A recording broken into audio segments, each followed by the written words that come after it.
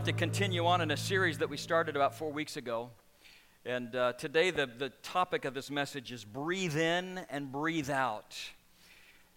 The series that we've been on is titled Seize the Moment, learning how that we can live every day to the fullest of what the Lord is giving to us. And Erwin McManus wrote a book called Chasing Daylight that has given us kind of a rough draft to follow as we've been going through this. But this story, the main characters in it are King Saul and Prince Jonathan, his son, and an unnamed armor bearer. And the two men are faced with a situation where they're living in the same minute and they make different choices which drastically changes the outcome or the momentum of their life. One of them said that God was not going to do anything.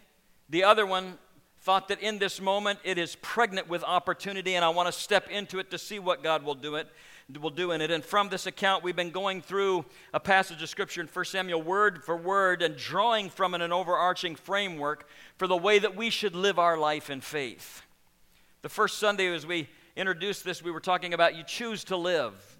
The greatest discovery that we've been given as we are created beings is that God lets us choose, and we can choose how we want to engage in the minutes and the moments of our life that produce momentum. And the greatest gift He ever gave to us was the ability for us to choose what we want to do as we face the minutes of our life.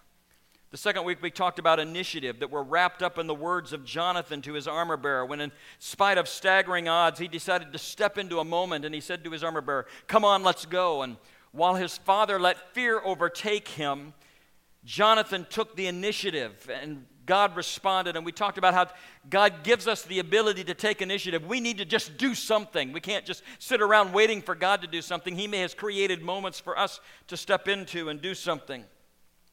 Last week, Pastor Jeff ministered on the topic of uncertainty in the context that God does some of His greatest work within our life in moments when we are uncertain. And it's an environment where God invites us to be creative. And Prince Jonathan stepped into a moment with the thought that perhaps the Lord will act on our behalf, which leads us to today. And let's just bow our hearts in prayer. Father, as we approach your word today, we recognize that your Holy Spirit is the one that leads us and guides us into all truth. That you take the word and you unlock the truth so that we can grab the nuggets and the kernels that nourish us and we can apply them to our life. And I pray that you will do that today as we learn to breathe in and breathe out. And we pray this in Jesus' name. Amen. How many of you work in schools? You may be a school teacher, you're around students, bus drivers, working. There's a lot of hands up here. My wife, as many of you know, is a public school teacher. And every year I recognize that there are instances in the morning when a child hears the mother or father yell, "It's time to get up for school," and they lay there and they've been coughing and they've been sniveling and they may have a little fever, and the mother steps in and the child says, "I'm sick, I can't go today." And that mother looks down at her child and has to make a decision. If I choose to allow them to stay home, it's going to wreck my day. And so I reach down and say, "You know what, your fever is not really, really bad. I think you should go to school." And in that decision, they send their child to school, and those children end up in my wife's classroom. And what happens is they're there and they begin to rub the stuff that comes out of their nose on their sleeve, and they get off the bus and they see her and they run to her and they hug her. And all of those wonderful germs that mother and father that morning decided you need to take those and spread them, get all over her clothes. And so when she gets back home that night, she sees me and she comes running over to me. This happens every night. She can't wait to get out of the car and run into the house. "What are you laughing at?" And just embrace me. And suddenly, a decision that a mother made in the morning directly affects my life. Because about 3 days later, what happens is I get a sore throat. And then it moves from there into my head, and there's sinus pressure, and then it begins to drip into my chest, and it spends the next week wrecking my breathing and my voice. And as somebody who talks for a living, it just destroys me. And some of you grandparents already know this. Your grandkids are petri dishes of exotic germs and destruction just waiting to be unleashed on your unwitting immune system. In fact, some of you I know, like Ron Kenyon, every time his grandkids come over, we know he's out for the next week. Whatever his kids bring, they just wipe him out. And some of you know exactly what that's like. And that's what I want to preach to you about this morning. Influence. Because if you look at the word influence, right in the middle of it is the word flu. And strangely enough, but not a coincidence, the same word for influence is the same etymology of the word influenza. Now, I could stop right there, and some of you would have learned something today, but have no idea what to do with it. What we need to understand is that influence is just like the flu. It passes from one person to another, and it is unseen, and it is undetected until after the effects of it are passed on and hit you. In fact, you cannot measure it until you see the impact of influence on another human being. And we are designed as human beings in unusual ways because we are designed to be influenced and we are designed to influence. Here's what I'd like everybody to do. Stop with me for a moment and take a deep breath. Did you see the curtains suck in when you all did that?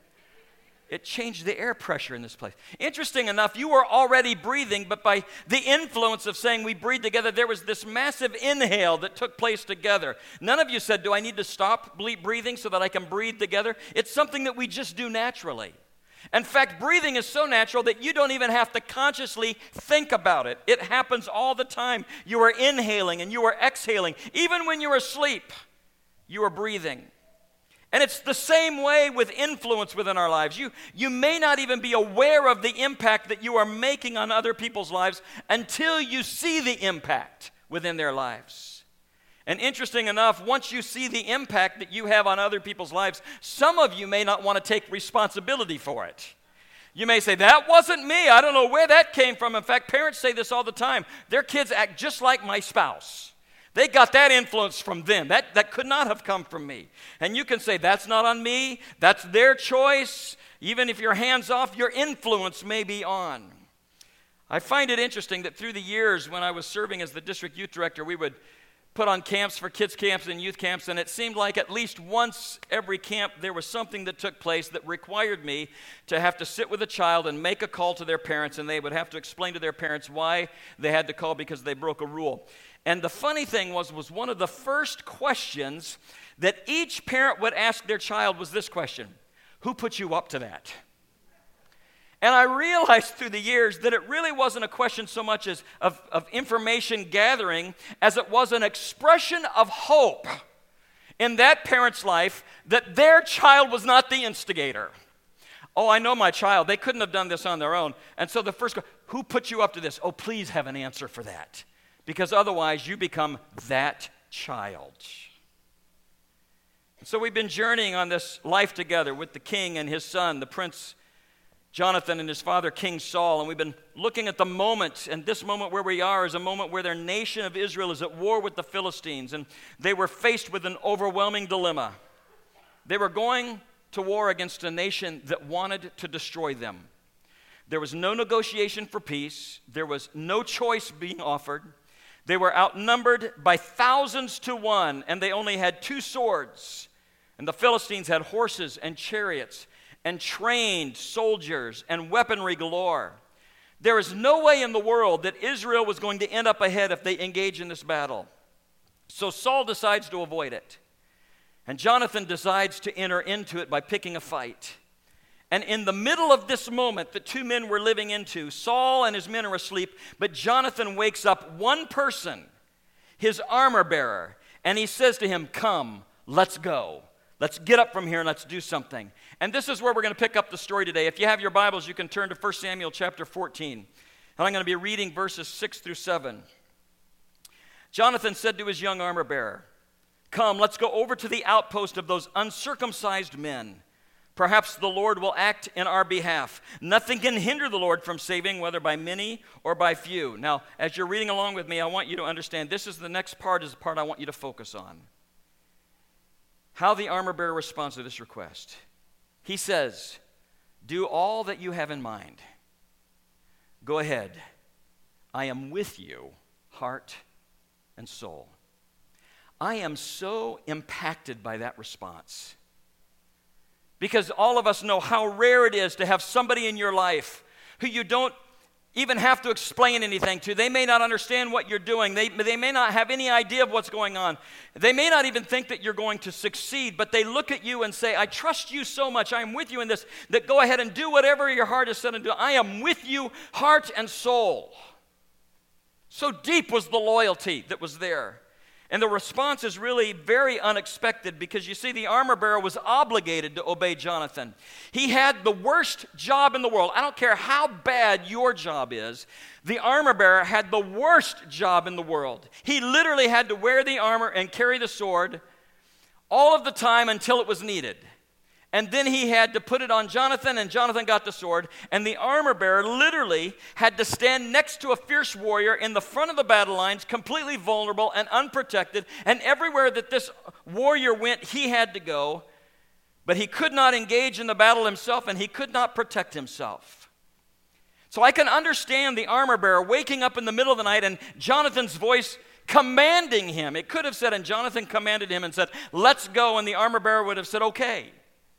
But you see, Jonathan doesn't need to explain anything to him. He's obligated to go. He's required to go. It's his job. That's what he must do. But notice he doesn't say, whatever you command, I will do. No.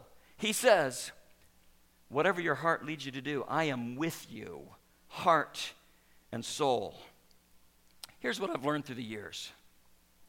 Command is the lowest form of authority. Command is the lowest form of leadership. Command is actually the lowest form of power. If you have to command somebody to do something, it's because you can't influence them. And you probably experienced that in your life. You probably have all had people that were in authority over you, and as a result of that, they commanded you to do things, and you did what they told you to do because they had the authority and because you had to do it, but you didn't want to. And because you didn't want to, you didn't do it at the highest level of your capacity or the highest level of your ability.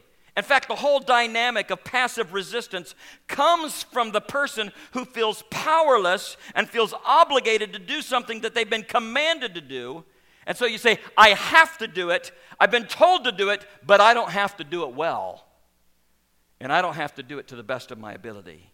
And so I will resist in the only way I know how, by doing it poorly or by doing it just good enough not to call attention to myself. I think there are a whole bunch of Christians that attend churches everywhere who live and grow in their idea of God is that God is only a commander to them. That all God does is stand in heaven and scream out commands that you must obey. You've got to do this. God commands you to do this. And that our idea of following Him is that we say, I've got to do it because you're God, but I don't have to like it. And I may not do it well. And we've got this image in our minds that all God does is just command, command, command. But I want you to know something. God's preferred approach toward leading you is not command, it is influence. He would much rather have your heart and soul where the suggestions that He makes within your heart, you begin to follow because He influences you. The essence of influence is to win the heart and soul of another person through the strength of your own character and personhood. That's why influence is always more powerful than authority. In fact, you might want to jot this down. Authority can shape what a person does, but influence shapes who a person becomes. Authority can shape what a person does, but influence shapes who a person becomes. You see, God doesn't simply want to win your response. He wants to win your heart. He wants to hear you say, I am with you, heart and soul. Whatever you want to do, I am in this with you. I don't have to do it. I don't feel obligated to do it. I'm not afraid not to do it. I am obeying you because I am with you, heart and soul. And many times we put way too much weight on positional authority and way too little weight on influential authority and relational influence. And sometimes here's the way that plays out. Sometimes it shows up with a problem with parenting. Because sometimes as parents, You just go with the authority aspect. It's a positional authority. You look at your kids and say, I am bigger than you. I am stronger than you. I am faster than you, and I can take you out of this world if I need to.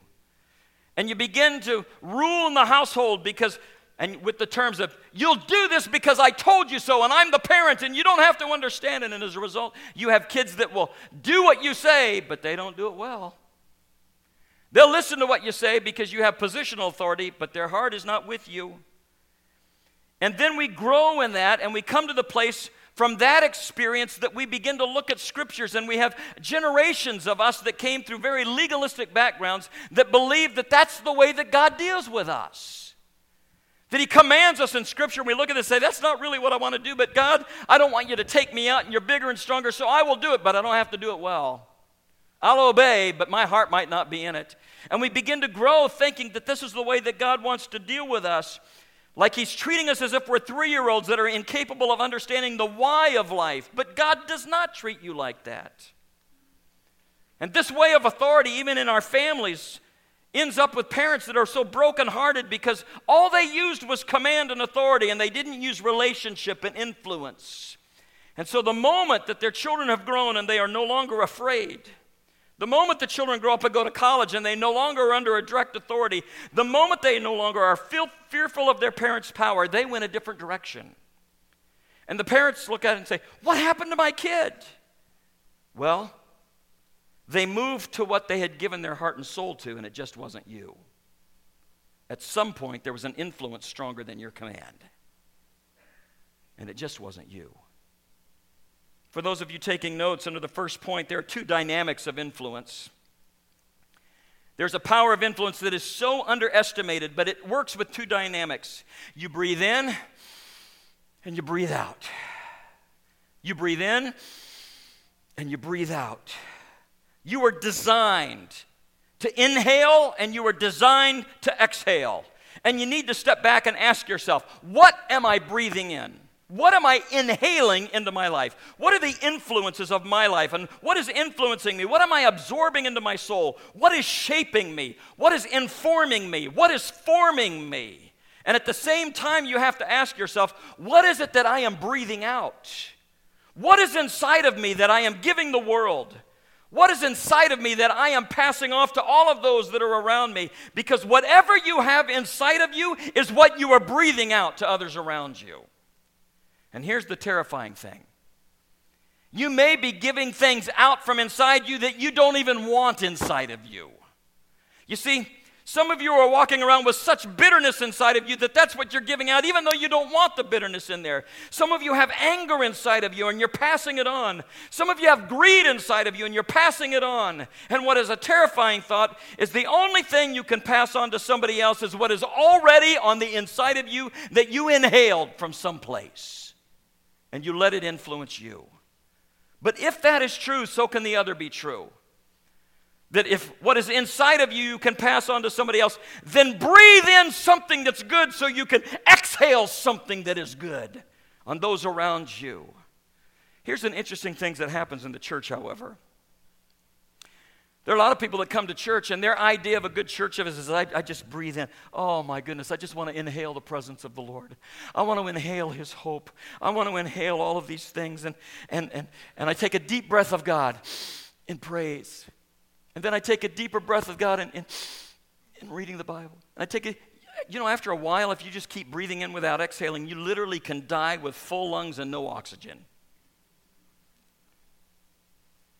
And there's some of you who wonder why your life doesn't have the dynamic of seizing divine moments, and you can't figure out why your moments remain just minutes and are mundane, and why isn't God using me in a greater way? And it all could be because all you do when you come to church is inhale.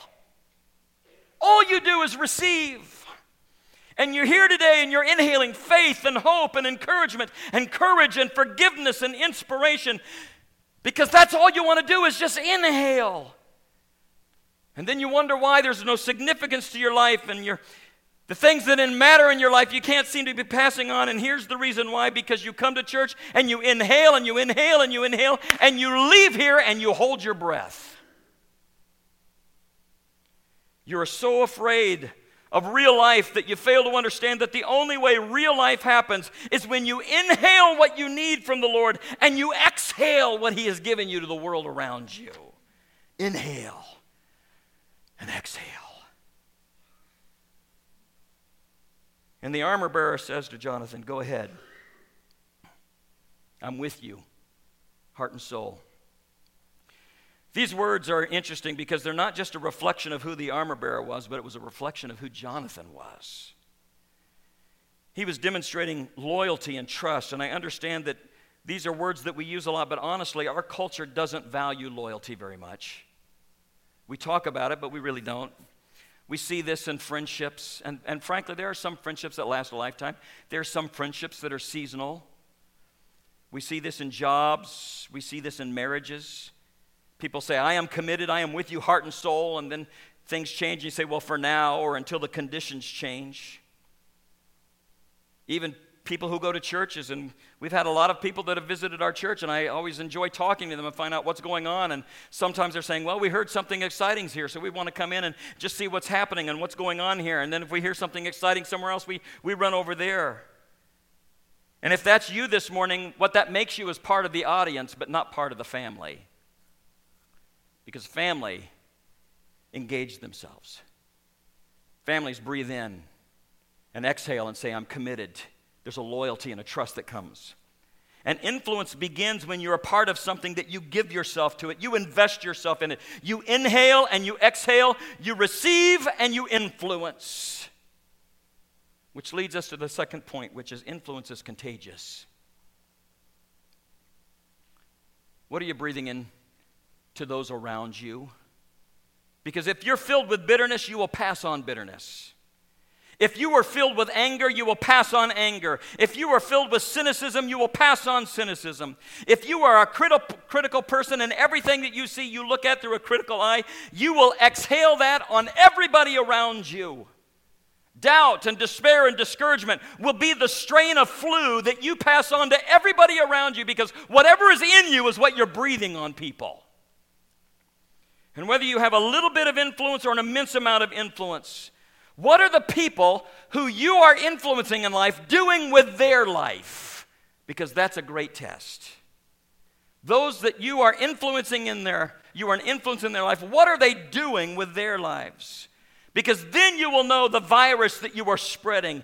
Are you breathing out character and hope and joy and generosity? Are you breathing out a good attitude and virtue that are helping the people around you find meaning to their life? Are you breathing out something that when you see them engage in the way that you were, it brings value to their life and those around them? Are you breathing out strength that helps people around you be resilient in their faith? All of us pass on a little bit of ourselves to others. So you better like who you are and make what you give to others a blessing rather than a curse. What I think is interesting with Jonathan is that he didn't have any power. In fact, for those that would say, man, I don't have much influence in my life, I want you to look at this story because he only had a little bit of influence, because the Bible says that he only woke one person up. One person. So maybe you are here and you think, Pastor, I don't know how this applies to me because I just don't have much influence. There's not a lot of people that look at me or come to me or engage with me, and maybe there's only one or two, but I want you to know something. As long as there's one or two, you have power. You have influence that needs to be monitored and to what you're doing within their life. The power of this passage is not how many people you influence. It's about what God can do when you use whatever influence you have to do something of eternal value. So what are you doing with what you've got? And the reason this matters is that for far too long, the church has been a place where you inhale. We've come into the church and we inhale and we look for places where we can inhale and we breathe deeply and then we go out the doors and we hold our breath all week long, afraid to exhale and afraid to use the influence that God has given to us. And then we wonder why we live such mundane spiritual lives. We wonder, why is it that God is not taking me to the deeper places? Why is it that my life seems to be without spiritual adventure? It's because we're holding our breath, afraid to exhale the very things that God has given to us. There was a moment in the life of Moses when he led the people of Israel out of Egypt, and they were supposed to enter into the promised land. And so he sent one leader from each of the 12 tribes to go spy out the land. And they were to come back and bring a report. And this is what happened. We find this in Numbers chapter 13, and I'll begin reading with verse 26. And they came back to Moses and Aaron and the whole Israelite community at Kadesh in the desert of Paran. And they reported to them and to the whole assembly and showed them the fruit of the land. They gave Moses this account. We went into the land which you sent us, and it does flow with milk and honey. Here is its fruit. But the people who live there are powerful, and the cities are fortified and very large. We even saw descendants of Anak there. And the Amalekites live in the Negev. The Hittites, Jebusites, Amorites, they live in the hill country. The Canaanites live along the sea, along the Jordan. And then Caleb silenced the people before Moses. In other words, the people were beginning to stir. And Caleb says, we should go up and take possession of the land, for we can certainly do it. But the men who had gone up with him said, we can't attack those people. They are stronger than we are. And they spread among the Israelites a bad report. It's like a virus. It's like the flu. The attitude of fear spread about the land that they had explored. They said, the land we explored devours those living in it. All the people we saw there were of great size. We saw the Nephilim, the descendants of Anak, come from the Nephilim. We seemed like grasshoppers in our own eyes, and we looked the same to them. 10 men came back and confirmed that everything God said about the land and the promise was true. They actually saw the promise and all of its potential, but they saw the obstacles between them and the promise, and they chose to look at the obstacles rather than the promise. How like us is that? That when we come and we face the things of this world, rather than looking at the strength and the power and the ability of our God, we look at the obstacles that are in front of us and we shy back and we spread fear like flu to all of those around us. Joshua and Caleb said the same things. They said everything they said about the land is true. It's loaded with all that God said, and yes, the obstacles are large, but we need to step into this moment because God has promised it to us. And let's seize it because God is with us. And they were outnumbered 10-2. And because the other 10 exhaled fear and spread a flu and virus of fear that infected all of the people, they spent 40 years wandering in the wilderness rather than 40 years thriving in God's promised land. That's influence. So the question comes to mind, what report are you giving to the world? What message are you sending out to others?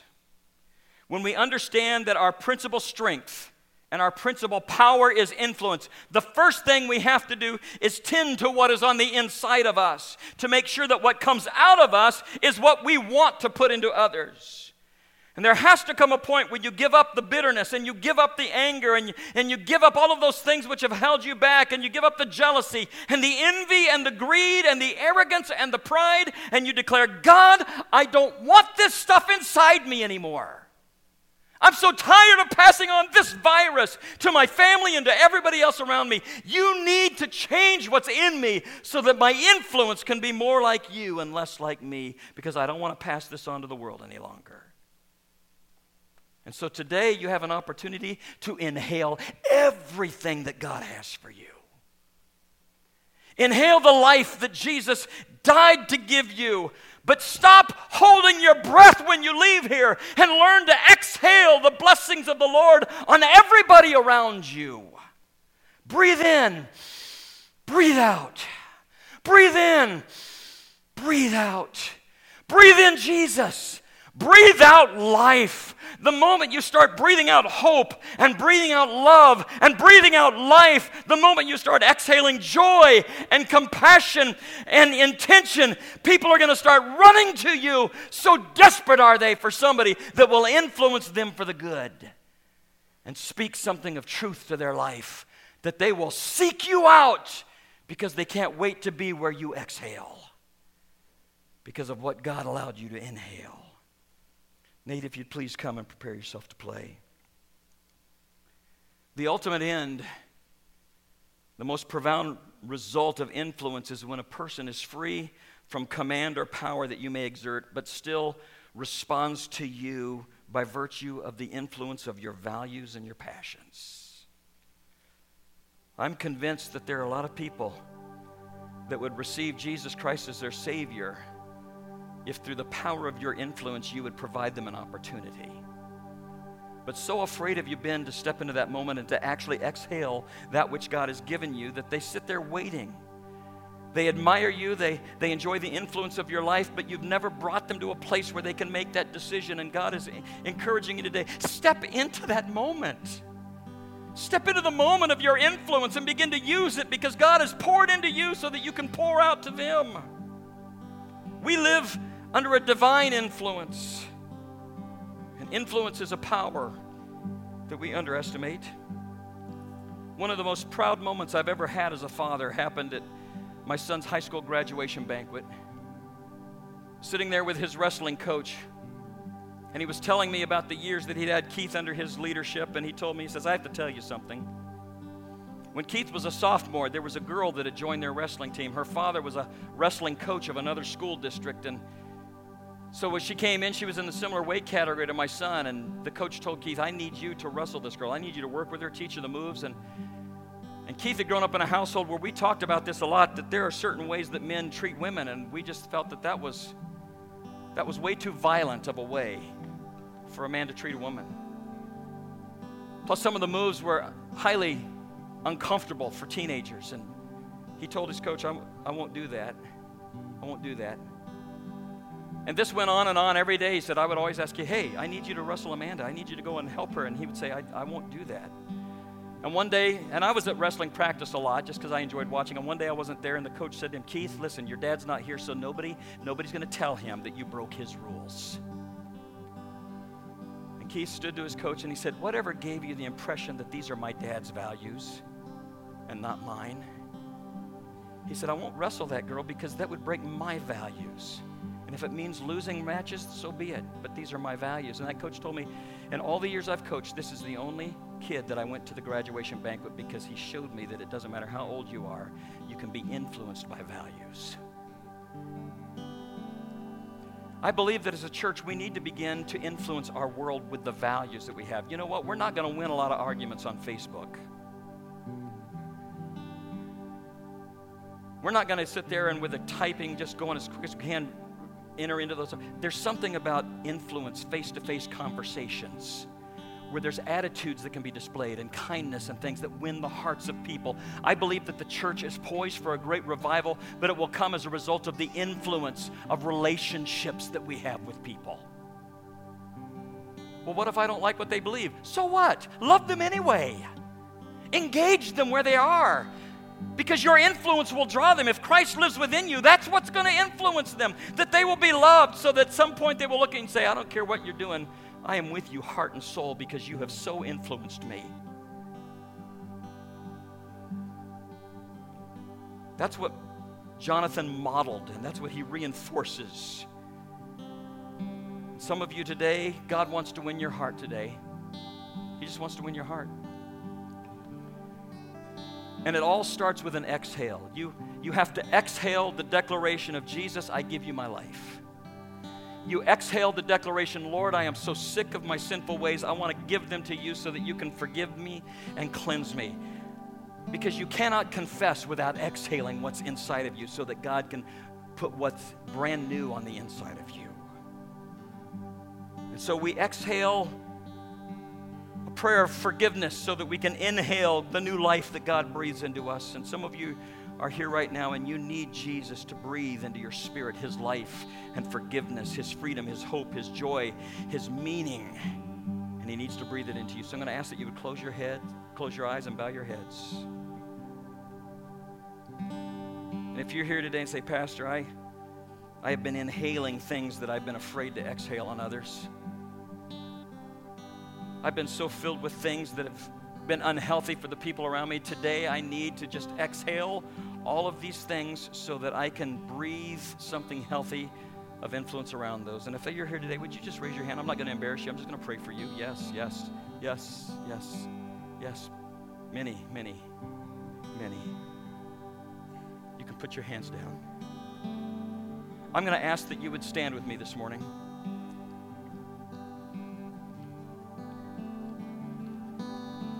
I'm going to pray for you. that you would inhale today the life of Jesus. And that in doing so, that the power of his influence, him wanting to win your heart and win your mind, the power of that flowing into your being and into your soul would cleanse everything that's in there that doesn't need to be there. That the sins that you've had within your life, that when you're inhaling his salvation, that it will wash you clean and that you will leave here today with a brand new view on life. And it'll change the way that you influence people around you. So, Father, we come today. You know every hand that was raised in this room, and you know those that wanted to raise their hand, but they couldn't because of the pressure of what they're going through. And so, Father, I ask that you would respond right now to those that desperately need to be cleansed of all of the stuff that's been within them, that they know their influence in their families and at work and wherever they go has not been healthy. But today they are inhaling the salvation of Jesus. They're inhaling your life. They're inhaling hope so that what they exhale will be of value to the people around them. We inhale you. We exhale hope. And that we live life as influencers in this world. So, Father, I pray in this moment that we would just exhale all of our fear, that we would exhale all of the doubt, that we would exhale all of the anxiety and all of the stress and all of the stuff that is just killing us because it's become toxic to us. And that in this moment, we would inhale the life of Jesus, who's come to win our heart and influence us for his kingdom. And we pray this in Jesus' name. And everyone said, amen. In just a moment, I'm going to dismiss you so that you can enjoy some phenomenal chili, some great bread and hot chocolate. But if you're here today and there were some things that you exhaled that allowed you to inhale Jesus and you are entering into his family today, I would love to have you come and just talk to me for a minute and our altar workers that will be here so that we can help kind of start you on the journey of what it means to be a follower of Christ. And for the rest of us, here's what I ask you. You have inhaled deeply today. Do not hold your breath when you leave the church this week. Exhale. Exhale Jesus. And watch what he'll do with the influence in your life. God bless you. Have a great meal.